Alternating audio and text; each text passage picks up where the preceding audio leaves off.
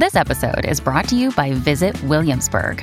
In Williamsburg, Virginia, there's never too much of a good thing. Whether you're a foodie, a golfer, a history buff, a shopaholic, an outdoor enthusiast, or a thrill seeker, you'll find what you came for here and more. So ask yourself, what is it you want? Discover Williamsburg and plan your trip at visitwilliamsburg.com. You are listening to the new Mutual Audio Network. Welcome home. The following audio drama is rated G for general audience.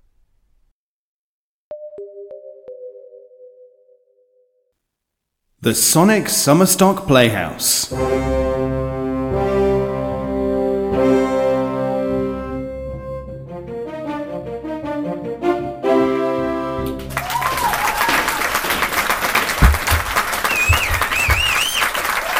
Once again, our 7th season of Sonic Summerstock Playhouse presents classic theatre, adapted and performed by some of the very best audio players and producers from around the world.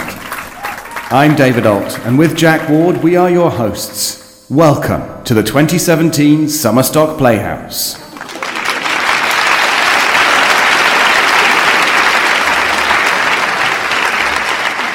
Tonight in the Playhouse, we have the joy of announcing the triumphant return of Rachel Rumler and her new group, Old Souls Audio, as she brings us our second outing with Lux Radio Theatre's Rebecca. Originally released on the 3rd of February 1941, Lux was responsible for providing the listening world with an adaptation of films that were to be released soon for movie audiences. The legend David Selznick was the director of the film, and Cecil B. DeMille was provided as the original host. But tonight it's all about the Old Souls Audio. So let us begin our performance by turning on the spotlight and raising the curtains for Rebecca, here on the Sonic Summerstock Playhouse stage.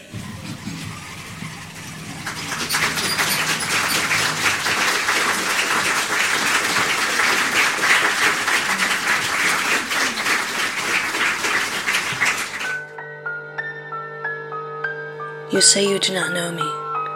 You call me a stranger in this modern world, and yet your soul still recognizes mine.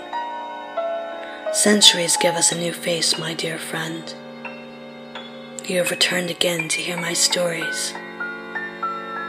Welcome back to Old Souls Audio.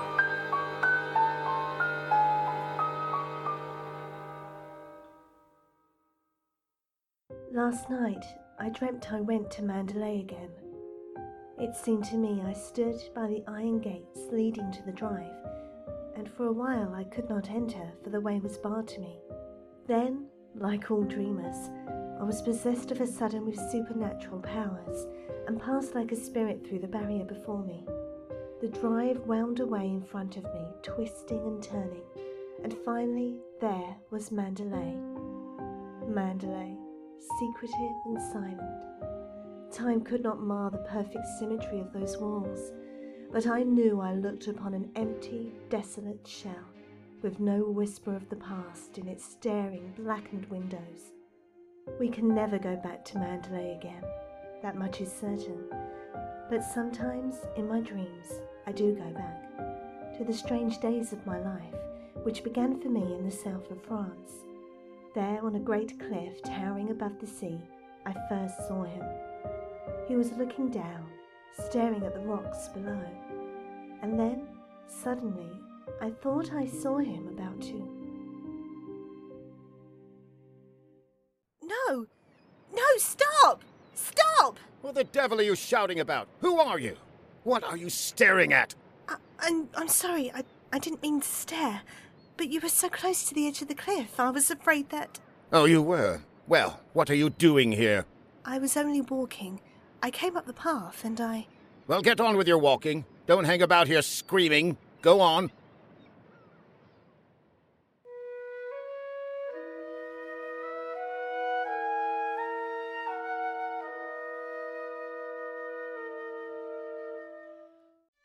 I'll never come to Monte Carlo out of season again.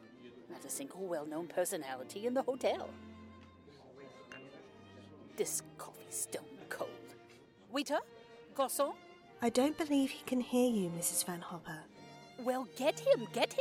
What are you being for a girl. You... Oh, why, that's Max de Winter. Look, see him coming this way? What are you looking so surprised about? I saw him today on the cliff. Oh. Mr. De Winter, how do you do? How do you do? I'm Edith Van Hopper. Do you remember me? It's so nice to run into you here. Do sit down and have some coffee. Mr. De Winter's having some coffee with me. You may go. Of course. I'm afraid I must contradict you. You shall both have coffee with me. Garçon, coffee, please. Oui, monsieur. You know, I recognized you just as soon as you came in. Are you playing the tables much here at Monty? No, I'm afraid that sort of thing ceased to amuse me years ago. Oh, I can well understand that. If I had a home like Mandalay, I should certainly never come to Monty. I hear it's one of the biggest places in that part of the country, and you just can't beat it for beauty. Cigarette, Mrs. Van Hopper. Oh, thank you. And you? Oh, no. Thank you. And what do you think of Monte Carlo? Or don't you think of it at all? Well, I think it's rather artificial. She's spoiled, Mr. De Winter. That's her trouble. Most girls would give their eyes for the chance to see Monty. Wouldn't that rather defeat the purpose? Now that we've found each other again, I do hope I shall be seeing something of you. Your valet's unpacked for you, I suppose? I'm afraid I don't possess one. Perhaps you would like to do it for me? This young lady might make herself useful. She's a capable child in many ways. Aren't you, dear? Mrs. Van Hopper. That's a charming suggestion, but I'm afraid I cling to the old motto, he travels fastest who travels alone. Perhaps you've not heard of it. Good night. Well, what do you make of that? Do you suppose that sudden departure was intended to be funny? Oh, perhaps he just didn't realize how it looked. Poor thing. I suppose he just can't get over his wife's death. They say he simply adored her.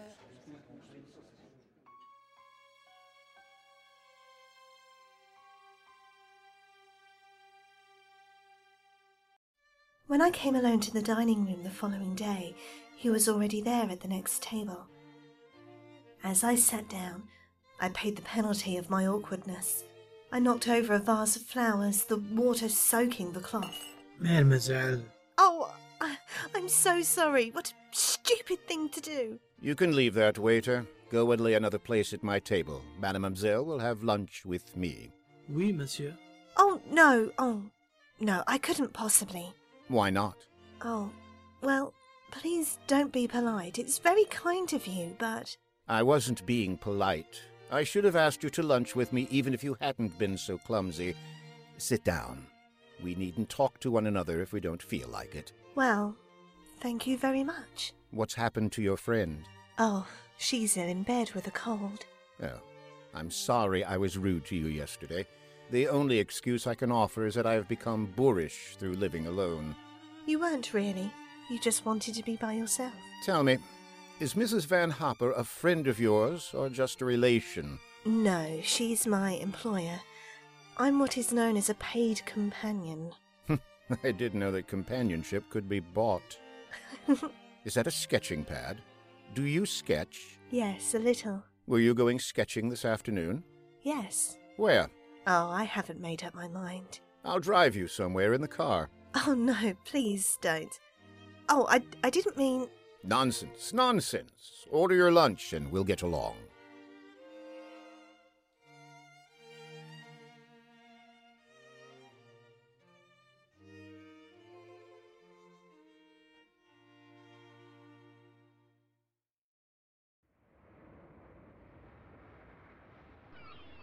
You've taken long enough with that sketch. I shall expect a really fine work of art. You're not a very easy subject. Your expression keeps changing all the time. Does it? Well, I'd concentrate on the view instead if I were you. It's much more worthwhile. Rather reminds me of our coastline at home. Do you know Cornwall at all? Oh, yes. Yes, I went there once on a holiday. I was in a shop there and I saw a postcard with a beautiful house on it, right by the sea. And I asked whose house it was, and the old lady said, That's Mandalay. Yes, Mandalay is beautiful. But to me, it's just the place where I was born and have lived in all my life. Now, I don't suppose I shall ever see it again. Oh, well, we're lucky not to be home during the bad weather, aren't we? I can't ever remember enjoying swimming in England until June, can you? But the water's so warm here I could stay in all day. There's a dangerous undertow, and there was a man who drowned here last year, but I never have any fear of drowning. Have you? Why did you say that? Have I said something wrong? I didn't mean to. Come along, I'll take you home.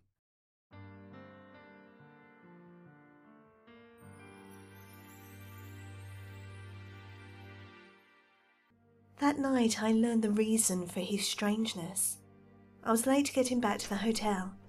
As I opened the door of Mrs. Van Hopper's suite, I heard her talking to someone on the telephone. Oh, yes, I knew him quite well. I knew his wife, too. She was the beautiful Rebecca Hildreth, you know. The most glamorous creature in all England. She was drowned, poor thing, while she was sailing near Mandalay. I am glad it cannot happen twice, the fever of first love, for it is a fever and a burden too. I have forgotten much of Monte Carlo, of those morning drives with him, of where we went and what we said, but I have not forgotten how I trembled as I sat beside him. You know, I wish there could be an invention that bottled up a memory like perfume, and then whenever I wanted to, I could uncork the bottle and live the memory all over again. And what particular moment in your young life would you want to keep? Oh, all of them. All of these last few days. Sometimes, you know, those little bottles contain demons that have a way of popping out at you just as you're trying most desperately to forget. Yes, of course. Stop biting your nails. Oh, I didn't know I was. Would you please tell me, Mr. De Winter, why you ask me to come out with you? It's obvious that you want to be kind, but why do you choose me for your charity? I asked you to come out with me because I wanted your company. You've blotted out the past for me more than all the bright lights of Monte Carlo. But if you think I just asked you out of kindness or charity, then you can get out of the car and find your own way home. Go on, open the door and get out.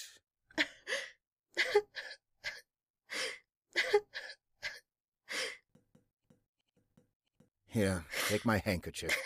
You better blow your nose. Thank you, Mr. De Winter. Please don't call me Mr. De Winter. I have a very impressive array of first names. George Fortescue Maximilian. But you needn't bother with them all at once. My family calls me Maxim.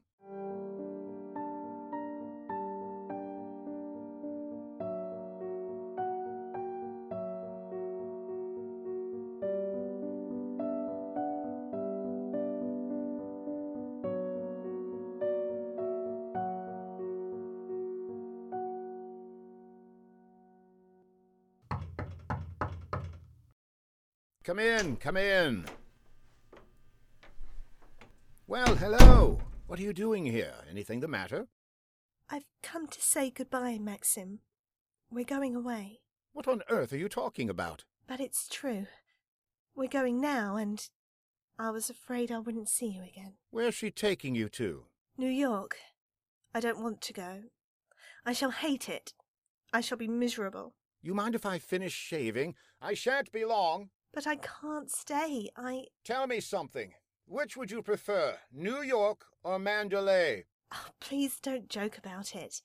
Mrs. Van Hopper's waiting, and I'd better say goodbye now. I'll repeat what I said. Either you go to America with Mrs. Van Hopper, or you come home to Mandalay with me. You mean you want a secretary or something? I'm asking you to marry me, you little fool. Marry you? Well, my suggestion doesn't seem to have gone at all well. I'm sorry. Oh, but you don't understand. It's that well, I'm not the sort of person men marry. What on earth do you mean? I don't belong in your sort of world, for one thing. What is my sort of world? Well, Mandalay. Oh, You know what I mean. Well, I'm the best judge of whether you belong there or not. Of course, if you don't love me, that's a different thing. Fine blow to my conceit, that's all. I do love you.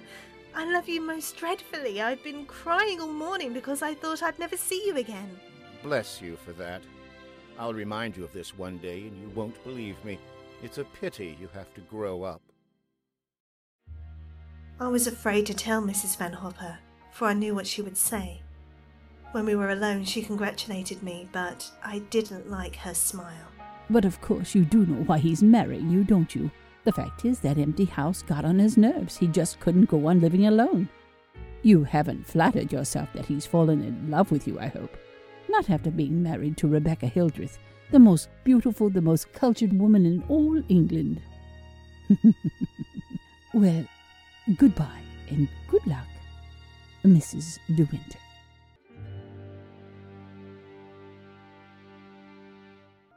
We were married that evening in a little village near the sea, and in May we came to Mandalay.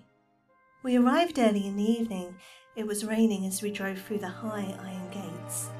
The drive twisted and turned as a serpent, and then, suddenly, there was the house, Mandalay, a thing of grace and beauty, and yet, somehow, almost frightening. As we came into the great hall, I saw that it was crowded with people, the staff of the house and the estate. They stood, silent and curious, gazing at me. And then someone advanced from the sea of faces.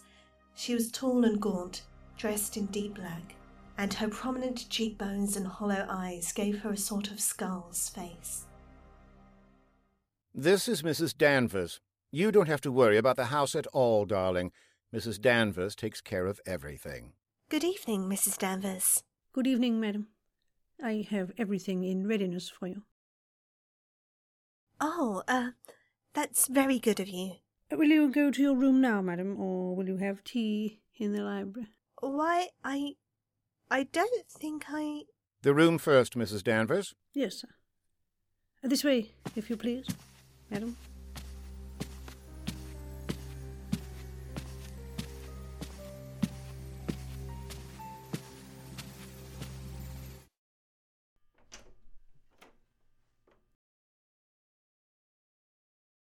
I do hope you approve the new decoration of these rooms, madam.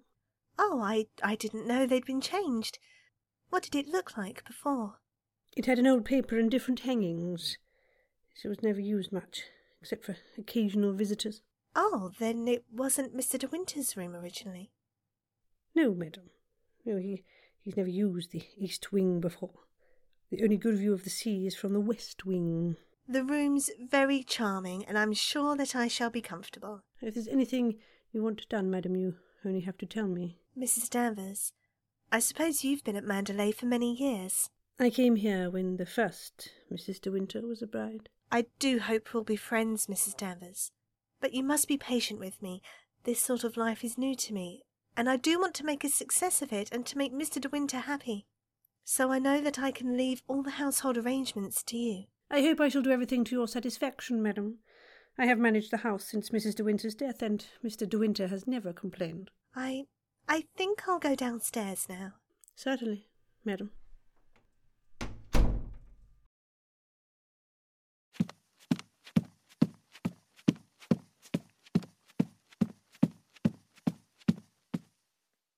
The room in the west wing I was telling you about is there, through that door. It's not used now.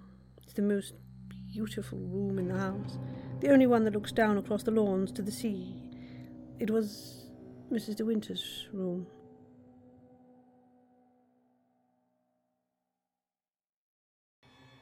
I knew even then that Mrs. Danvers despised me, standing there watching me, laughing silently at my awkwardness, telling me over and over that there'd been another before me, the beautiful Rebecca Hildreth.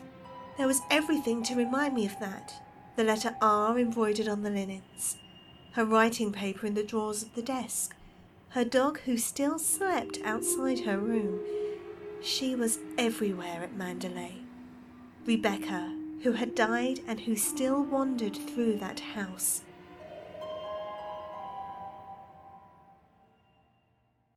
I met someone else the next morning when I came down to breakfast. Good morning. Good morning. You're Mrs. De Winter, aren't you? Yes. My name's Crawley. I manage the estate for Maxim. Awfully glad to meet you. How do you do? Fearful. A lot of stuff piled up while Maxim was away. Yes, I'm sure there must have been. I do wish I could help you with some of it. Help him? Frank never allows anybody to help him. Like an old mother hen with his bills and rents and taxes. Come on, Frank. We must go over these statements. I'll get my papers. You'll find quantities of breakfast over there, darling. But you must eat it all, or Cook will be mortally offended. I'll do my best, Maxim. Later on this afternoon, maybe, we'll take a walk around the estate. Just you and I, darling. There's a good deal I'd like you to see. I'll be ready, Maxim. Any time.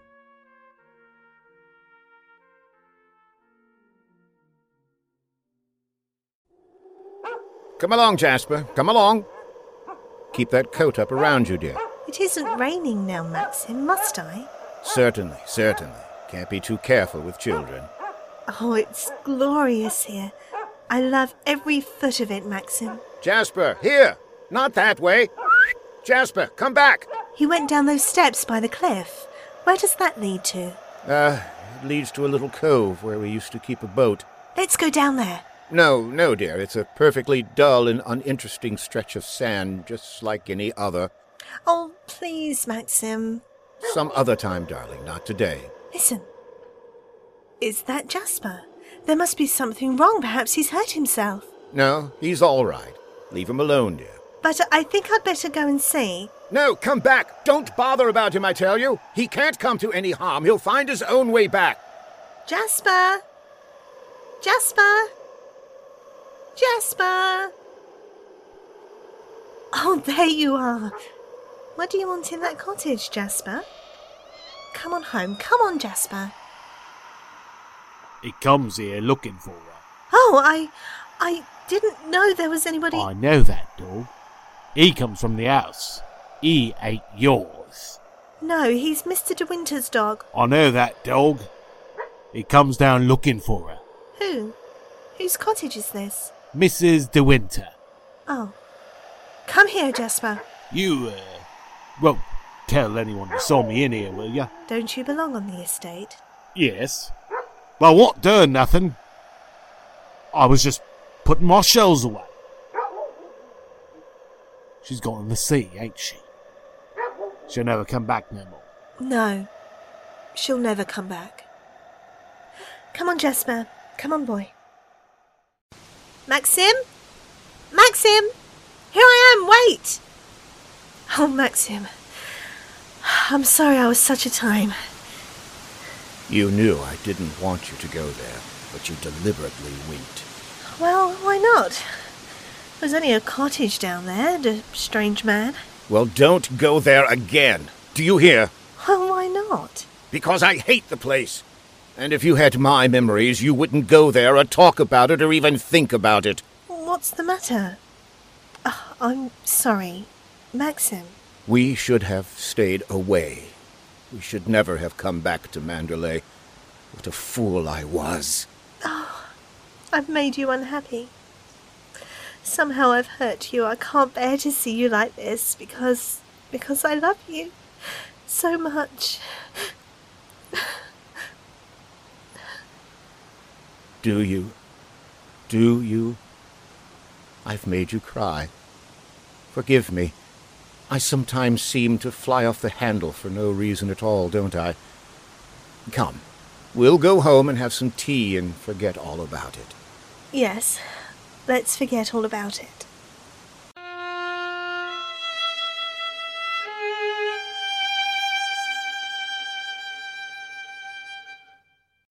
The weather was wet and cold for almost a week, and we didn't go down to the beach again. But I couldn't forget the dark, lost look in Maxim's eyes when we came up the path through the woods. It was my fault. I had gone down to the cottage. I seemed to have opened up a road into the past, and now, because of it, there was a barrier between us. I began to dread any mention of the sea, until one morning in the library, I was alone with Frank Crawley. But you're not disturbing me, Mrs. De Winter, please. If there's something I can explain about the estate.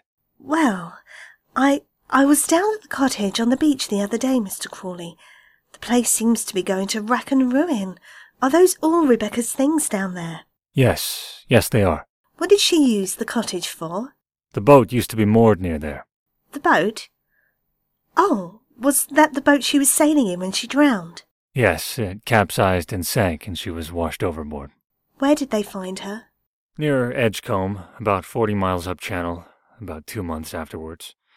Maxim went up to identify her. It was horrible for him. Yes, it must have been. Mr. Crawley, please don't think me morbidly curious, but would you answer just one more question? Well, if it's something I'm able to answer. Tell me, what was Rebecca really like? I suppose she was the most beautiful creature I ever saw.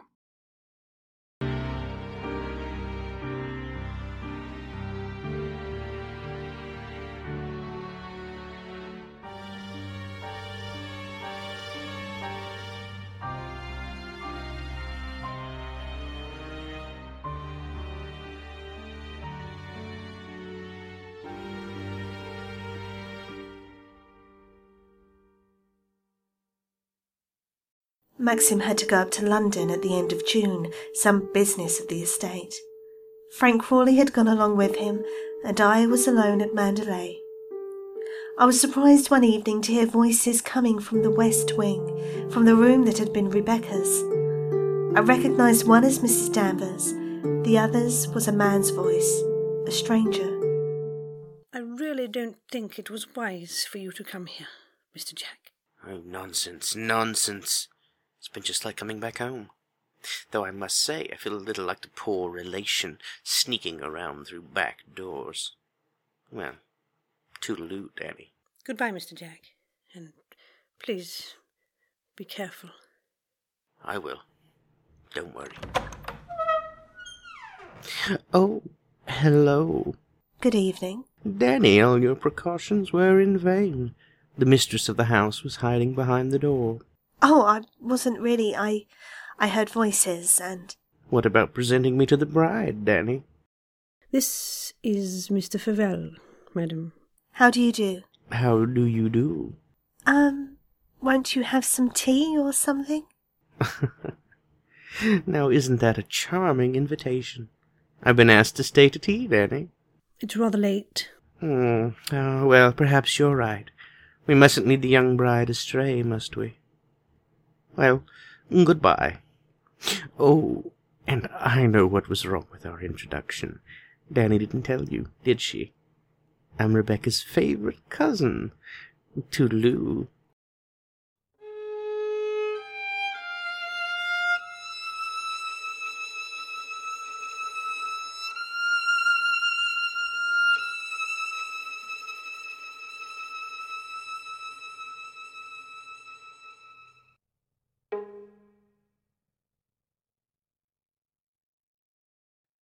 The man went quickly down the stairs and Mrs. Danvers went after him. I had a terrifying impulse to see what lay behind the door in front of me, the door to Rebecca's room. I pushed it open slowly. I could hear the sea plainly through the window. I had expected to see the furniture swathed in dust sheets, but nothing was covered up. There were flowers on the dressing table, a satin dressing gown on the chair, and beneath a pair of bedroom slippers, and then, suddenly, the door closed behind me. Do you wish anything, madam? No, I just came in. You've always wanted to see this room, haven't you? Why did you never ask me to show it to you? It's a lovely room, isn't it? The most beautiful room you've ever seen. Yes, everything is kept just as Mrs. De Winter liked it. Nothing has been altered since that last night. This is where I keep her clothes. You'd like to see them, wouldn't you? Just feel this wrap. It was a Christmas present from Mr. De Winter. He was always giving her expensive gifts the whole year round. You wouldn't think she'd been gone so long, would you? Sometimes when I walk along the corridor, I fancy I hear her just behind me, that quick, light step. I couldn't mistake it anywhere. It's not only in this room, it's in all the rooms in the house. I can almost hear it now. Do you believe the dead come back and watch the living? No, I don't believe it.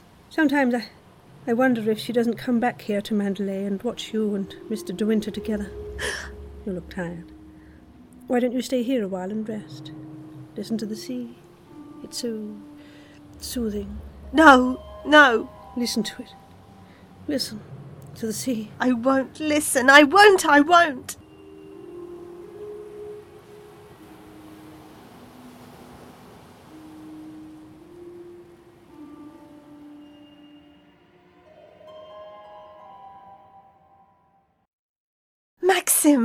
Maxim, I'm so glad you're home again. Hey, you're joking me. Oh, am I? Well, what have you been doing with yourself? Oh, darling, I've been thinking, could we have a costume ball just as you used to? Now, what would put that idea into your mind?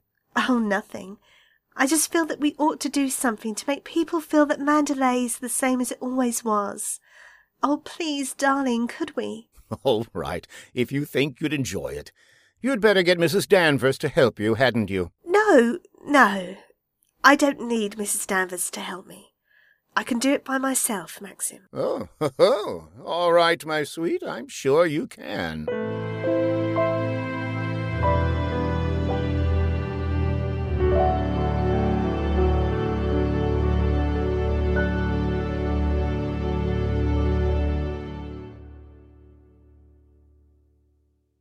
But Mrs. Danvers did help me.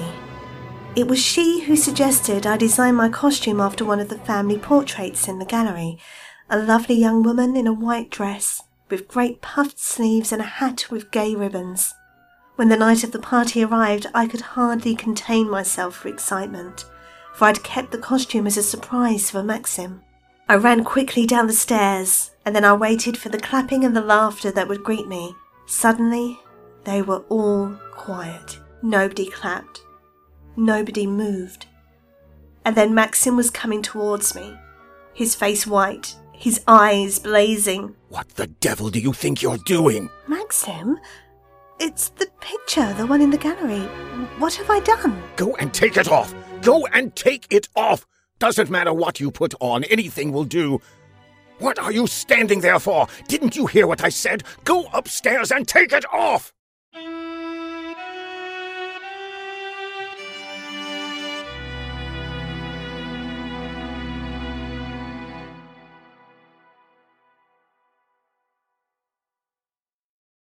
May I help you with another gown, madam? No. No, thank you, Mrs. Danvers. Mr. De Winter was upset.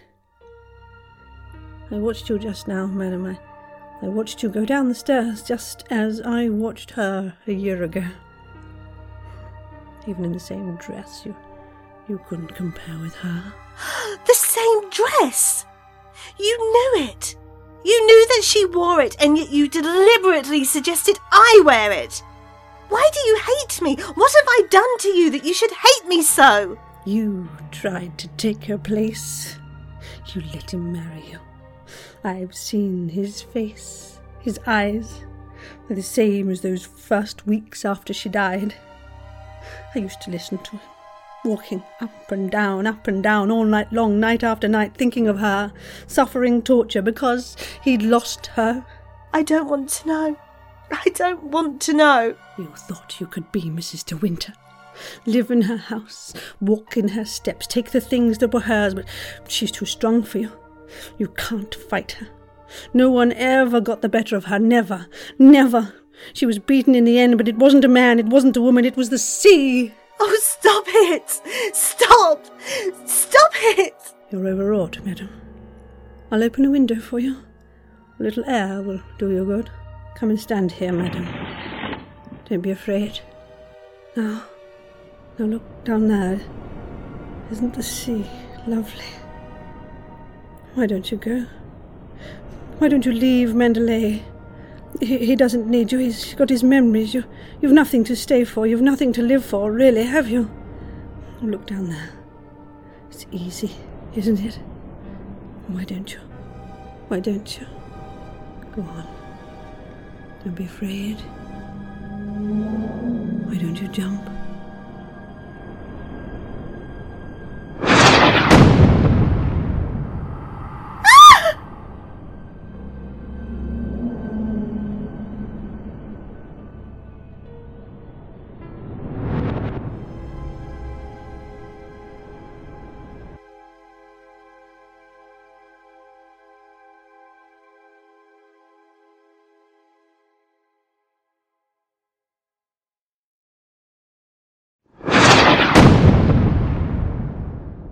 Maxim! Where are you, Maxim? What is it, Frank? What's happened? Shipwreck! There's a ship aground sending up rockets! Robert! Robert, notify the Coast Guard! Shipwreck!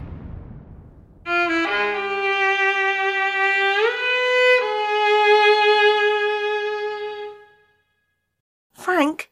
Frank, have you seen Maxim on the beach? Not since half an hour ago. He hasn't been in the house all night.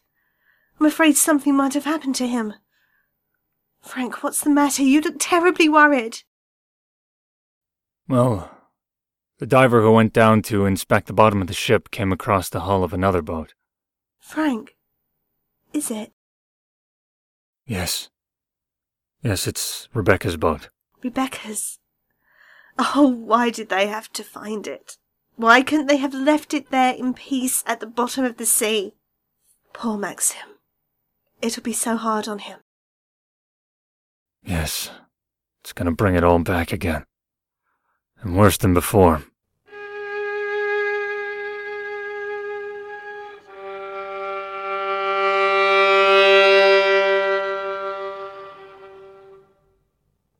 I searched the beach frantically for Maxim, but there was no sign of him. Then suddenly I came upon the boathouse, Rebecca's cottage. There was a light burning dimly in the window.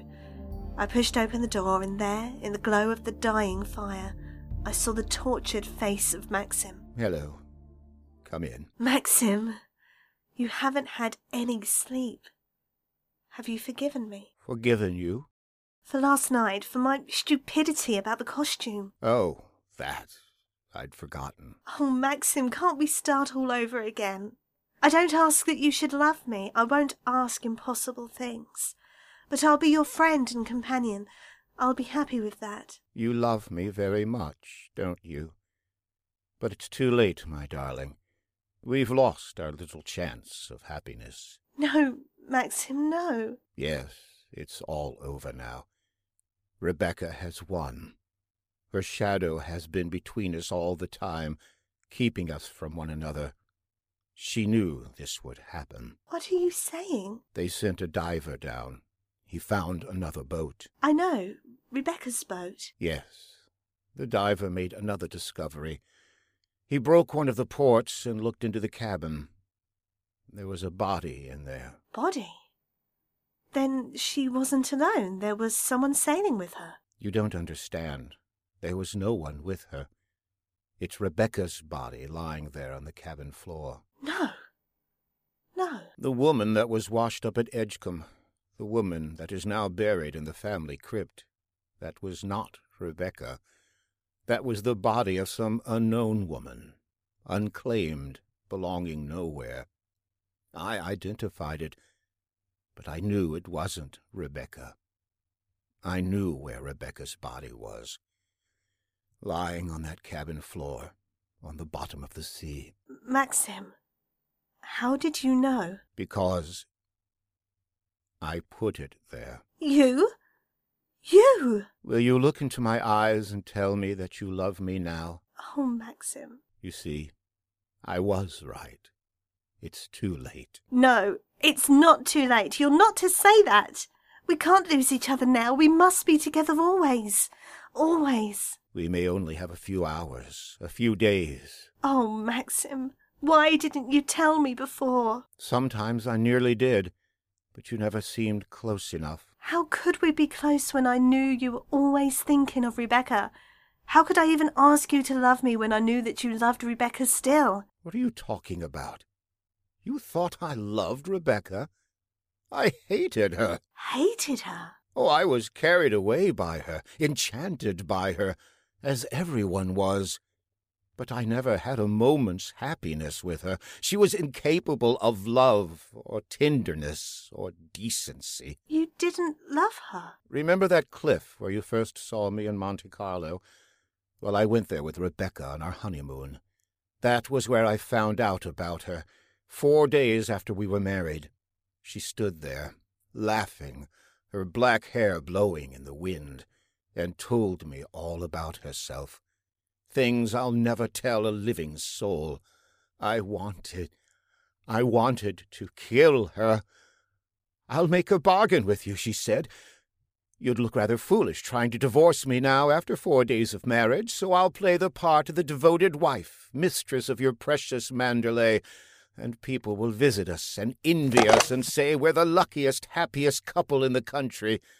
What a grand joke it will be! What a triumph!"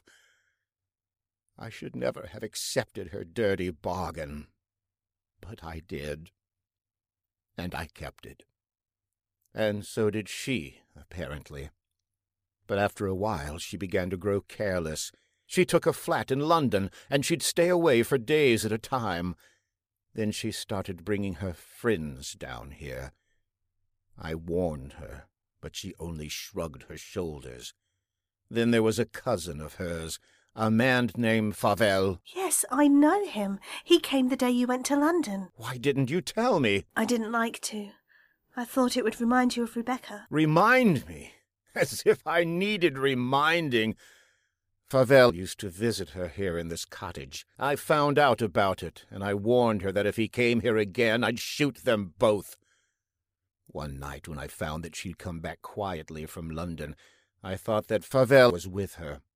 I decided to come down here and have it out with both of them, but she was alone. She was lying on the divan. She looked ill, queer. Suddenly she got up, started to walk toward me. "When I have a child," she said, "neither you nor anyone else can ever prove that it wasn't yours. You'd like to have an heir, wouldn't you, Max, for your precious Mandalay?" Then she started to laugh. "How funny," she said. "I'll be the perfect mother just as I've been the perfect wife, and no one will ever know." She was face to face with me. She was smiling.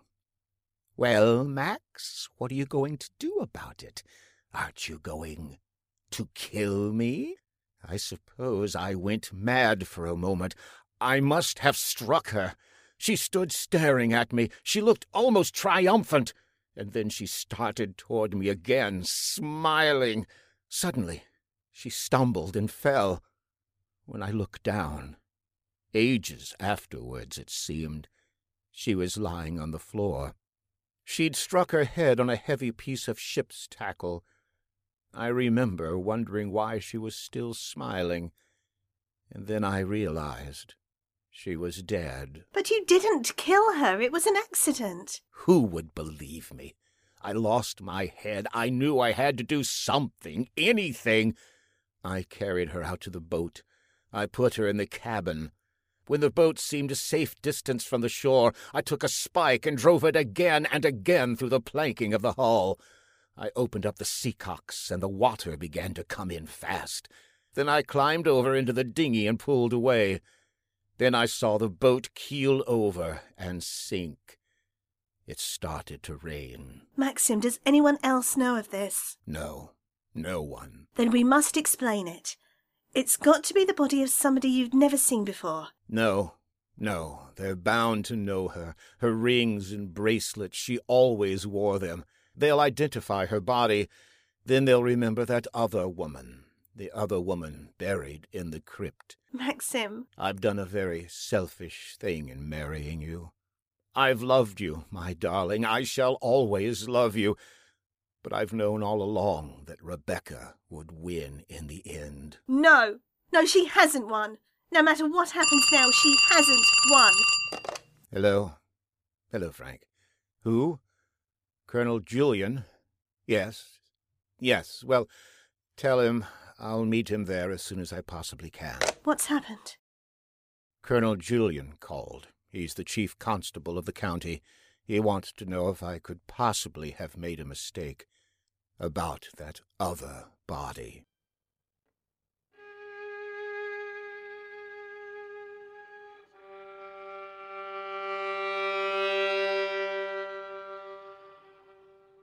The body they had found in the boat was identified as Rebecca de Winter. There had to be an inquest, of course. Maxim was calm, almost too calm. I think that frightened me even more. I'm sorry to drag you back for further questioning, Mr. De Winter, but you've heard the statement of the boat builder, Mr. Tabb. I wonder if you can help us in any way. I'm afraid not. The holes in the planking were evidently made from the inside. Can you think of any reason for that? Well, of course I can't think of any reason. Then since Mrs. De Winter went sailing alone, are we to believe that she drove those holes herself? You may believe whatever you like. Can you enlighten us to why Mrs. De Winter should have wanted to end her own life? I know of no reason whatsoever. Mr. De Winter, however painful it may be, I have to ask you a very personal question. Were relations between you and the late Mrs. De Winter perfectly happy? Once again, were relations between you and... I won't stand for this any longer, and you might as well know. No, Maxim. Mrs. De Winter, we'll adjourn until after luncheon. Darling, are you all right? Frank, help me. I'll take her outside.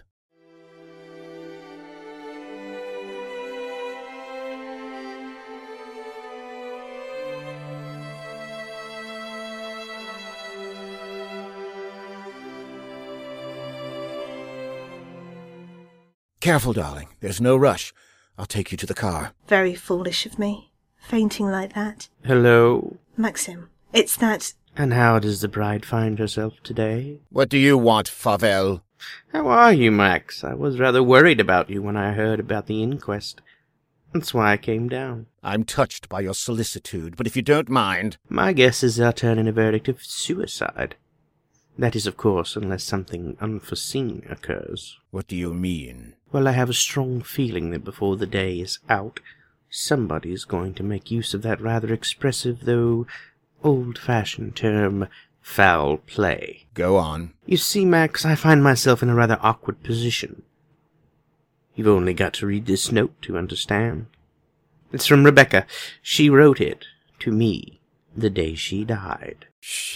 Oh, I'm not going to bother you with the contents now, but I can assure you that it's not the note of a woman who intends to drown herself the same night. You know, Max, I've often wondered what it would be like to retire to the country, have a nice little place with a few acres of shooting. I've never figured out what it would cost a year, but I'd like to talk to you about that. Darling, Mr. Favel and I have a little business transaction on hand. I think we'd better conduct it over at the inn. They may have a private room there. Maxim. Are you all right now, dear? Yes, but I... Frank will be here in a moment. Ask him to find Colonel Julian, then bring them both over to the inn immediately. Come on, Favel, let's go.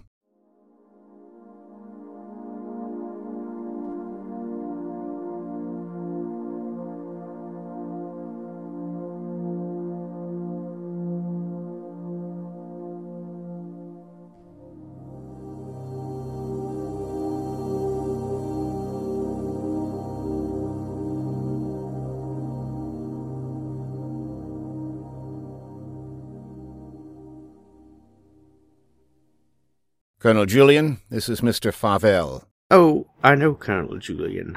We're old friends, aren't we? Good morning. Since you're old friends, I assume you know that he's head of the police here. I think he might be interested to hear your proposition. I don't know what you mean.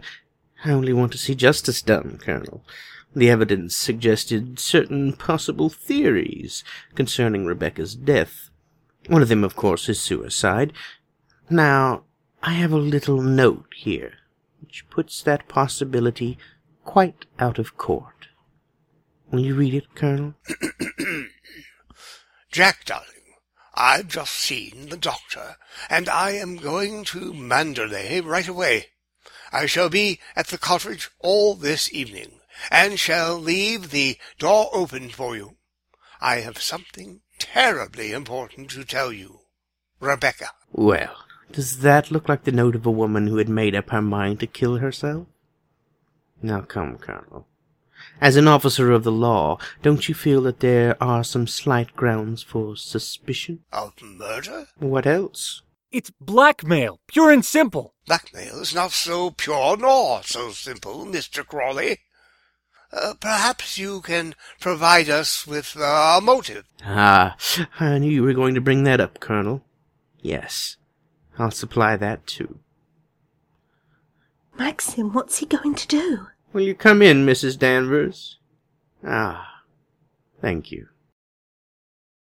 Colonel Julian, Mrs. Danvers, I believe you know everyone else, Danny? Mrs. Danvers, there are a few questions. No offense, Colonel, but I think if I put this to Danny, she'll understand it more easily. Danny, who was Rebecca's doctor? Mrs. De Winter always had Dr. McLean from the village. Now, you heard.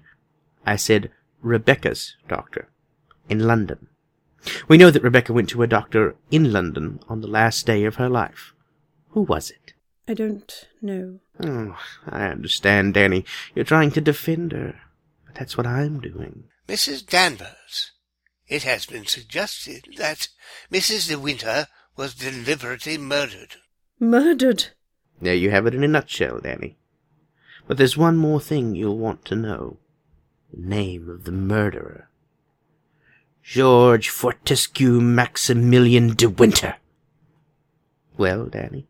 There was a doctor. Mrs. De Winter sometimes went to him privately. What was his name? Dr. Baker, 165 Goldhawk Road, Shepherd's Bush. There you are, Colonel. There's where you'll find your motive. I'll tell you why Rebecca went to him. To confirm the fact that she was going to have a child. A sweet, curly-headed little child. She told Max about it. And so, like the gentleman of the old school that he is, he killed her. Maxim, I'm afraid we shall have to question this Dr. Baker. I'm ready to leave now, if you wish. Maxim, let me go with you. Please, darling, wait for me at Mandalay. I'll be back first thing in the morning.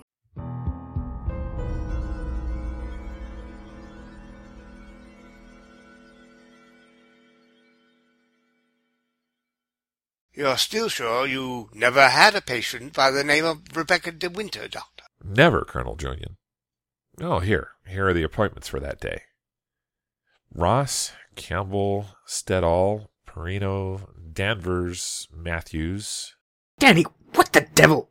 Would you read that name again? Did you say Danvers? Yes, Mr. De Winter. I had a Mrs. Danvers for 3 o'clock. What does she look like?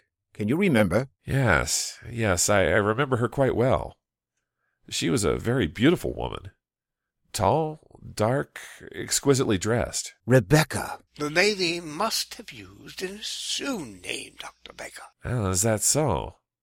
Well, this is a surprise. I'd known her for some time. What was the matter with her? My dear sir, there are certain ethics. Could you supply a reason, Dr. Baker, for Mrs. De Winter's suicide? For her murder, you mean? She was going to have a child, wasn't she? Come on, out with it. No, she was not, Mr. Favell. But she was very seriously ill. She was not going to have a child? Well, that was what she thought. But my diagnosis was quite different. She wanted the truth, and I told her. She only had a few months to live. A few months? Well, perhaps even less. There was nothing that could be done. Nothing that she could do except wait. Did she say anything when you told her? She smiled in a queer sort of way, and... Oh, yes, I remember she said something that, well, it struck me as being very peculiar at the time. When I told her it was a matter of months, she said, "Oh, no, doctor, not that long." Thank you. You have been very kind. You've told us all we wanted to know. I should like to have a talk with you. I didn't know that. Will we be needed for any further at the inquest, Colonel Julian? No. I can see to it that Maxim's not troubled any further. Thank you, Colonel.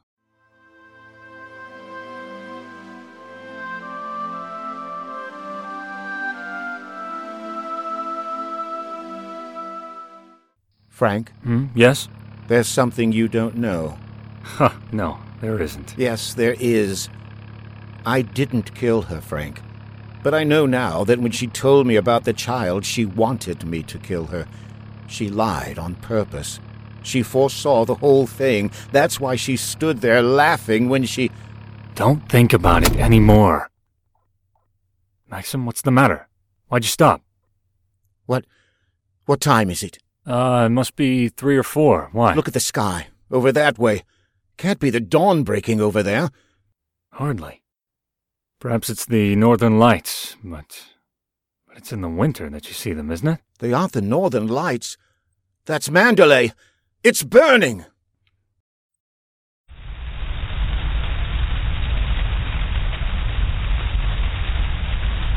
Robert, have you seen Mrs. De Winter? Where is she? Maxim! Here! Oh, darling. Oh, thank heaven you've come back to me. Are you all right? Yes, I'm all right, but Mrs. Danvers, she's gone mad. She set the fire. She said she'd rather destroy Mandalay than see us happy here. There she is! At the window! The west wing! Maxim, she'll be killed! Last night, I dreamt I went to Mandalay again. As I stood there, hushed and still, I could swear that the house was not an empty shell, but lived and breathed as it had long ago. But Mandalay is no more, and we are happy now, Maxim and I, for all our fears and sufferings lie buried in its ruins. You've been listening to Old Souls Audio. Tonight's production, Rebecca, is a revival originally from Lux Radio Theater.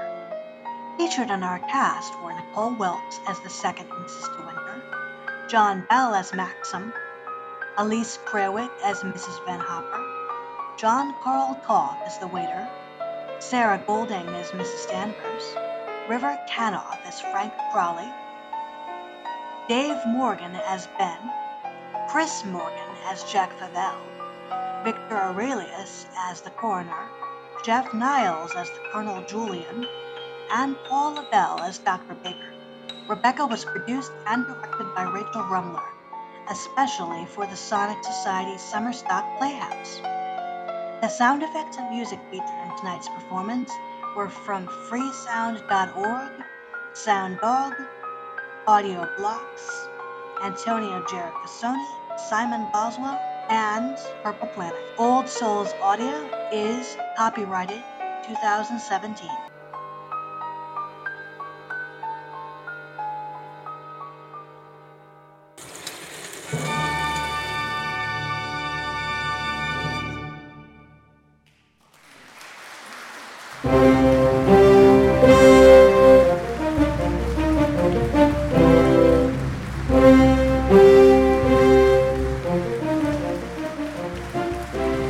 And that's this week's performance for the 2017 Sonic Summerstock Playhouse.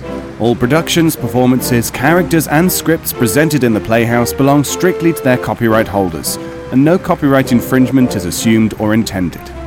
The Sonic Summerstock Playhouse is part of the Sonic Society podcast and Electric Vicuna Productions. Any shows that continue their run must have explicit permission from all parties involved. The Playhouse theme was written and performed by Sharon B. Join us next week at the Playhouse for another classic performance. I'm your announcer, David Alt. Good night.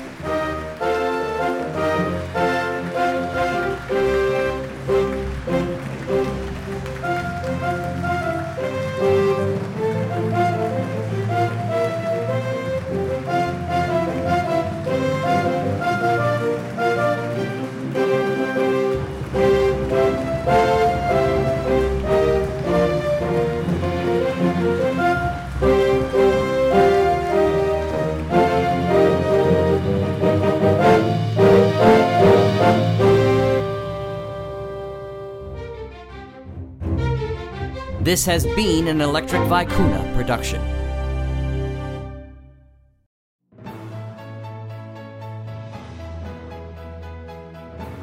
Hi, I'm Jack Ward, and from all of us here at the Mutual Audio Network, we'd like to say thank you for making this our 4th season. With hundreds of original shows, we are the world's largest curated podcast and podcast family collection of audio drama and audio fiction. And it's all because of you. We couldn't be more grateful, because it's here at Mutual where we listen and imagine together.